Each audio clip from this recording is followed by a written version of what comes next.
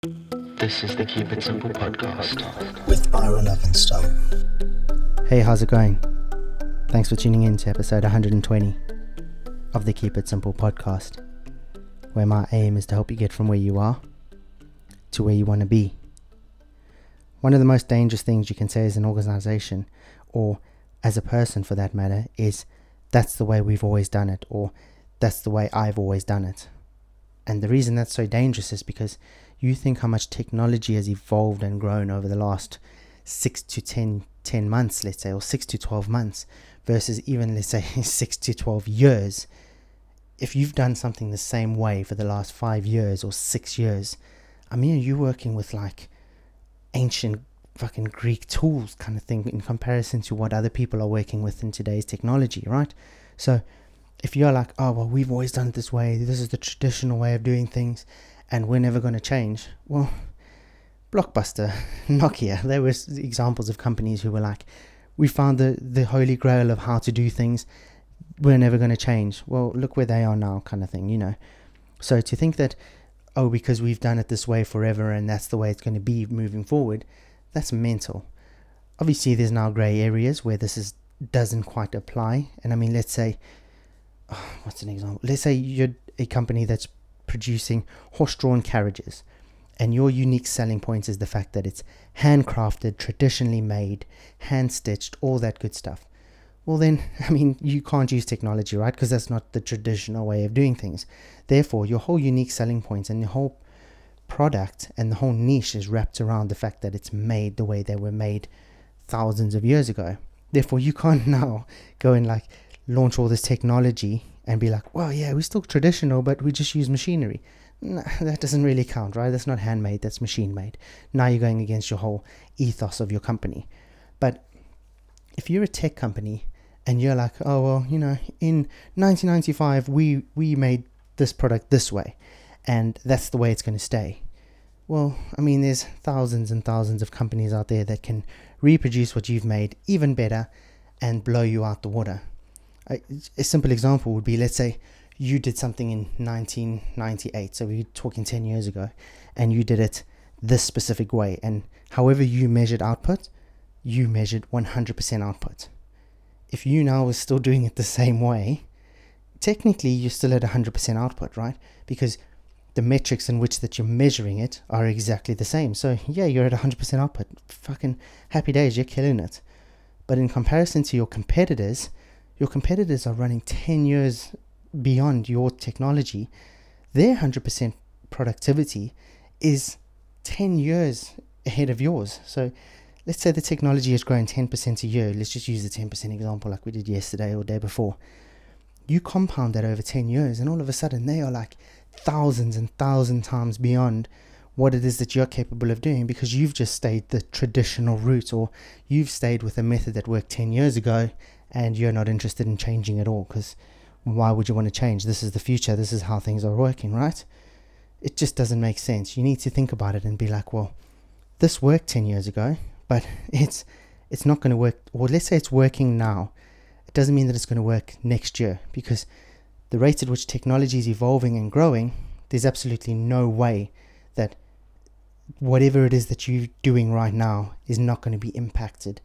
Even like housing and stuff like that is impacted by the likes of technology. So to think that you're in an industry that's technology free, chances are, I mean, there must be a couple, right? But off the top of my head, I can't think of any at all. So you've got to evolve. You can't just rely on the fact that this is the way it was done, this is the way it's always going to be done.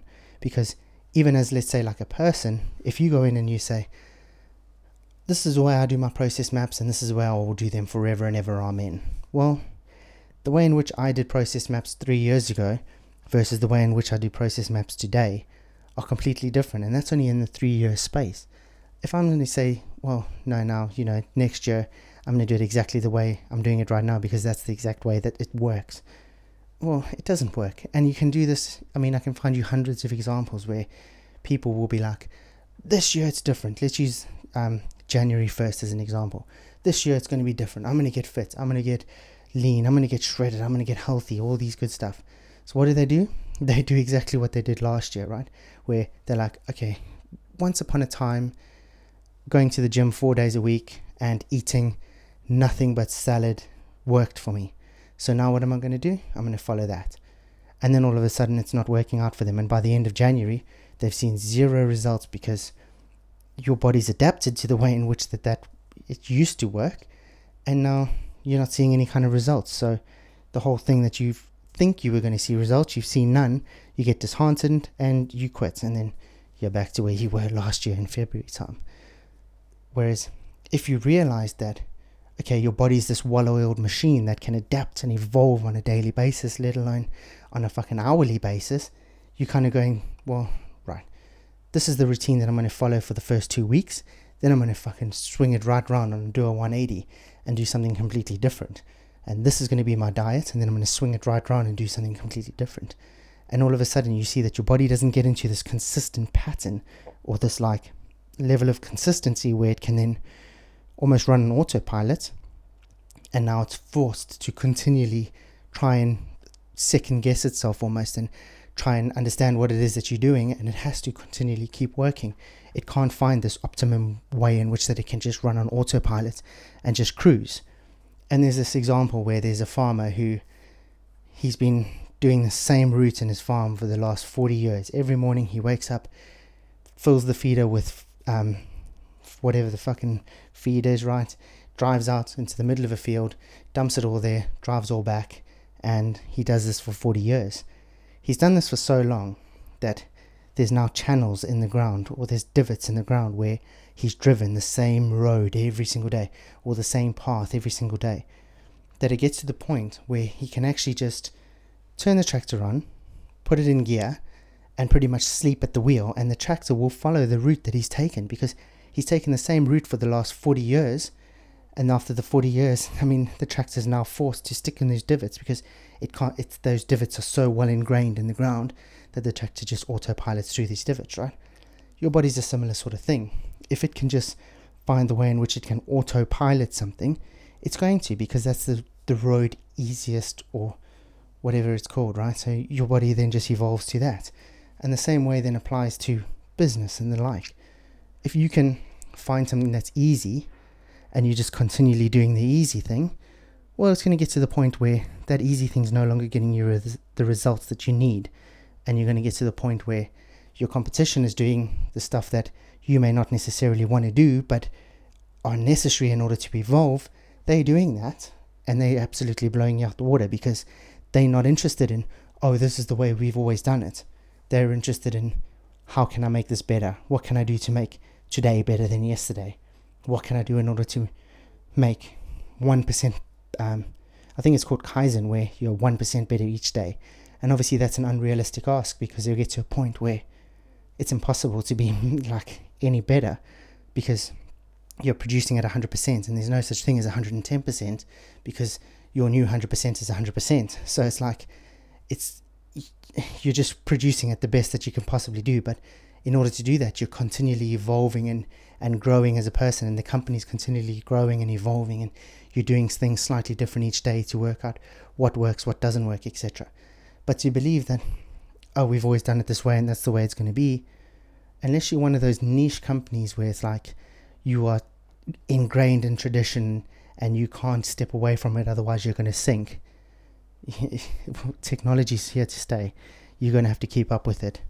So don't get all this like, oh, this is the way it has to be. Like, I was in an interview yesterday where I was telling them about the fact that I did my 3-year degree in a year and a half, and then I did a 3-year MBA degree in like 18 months over the course of weekends.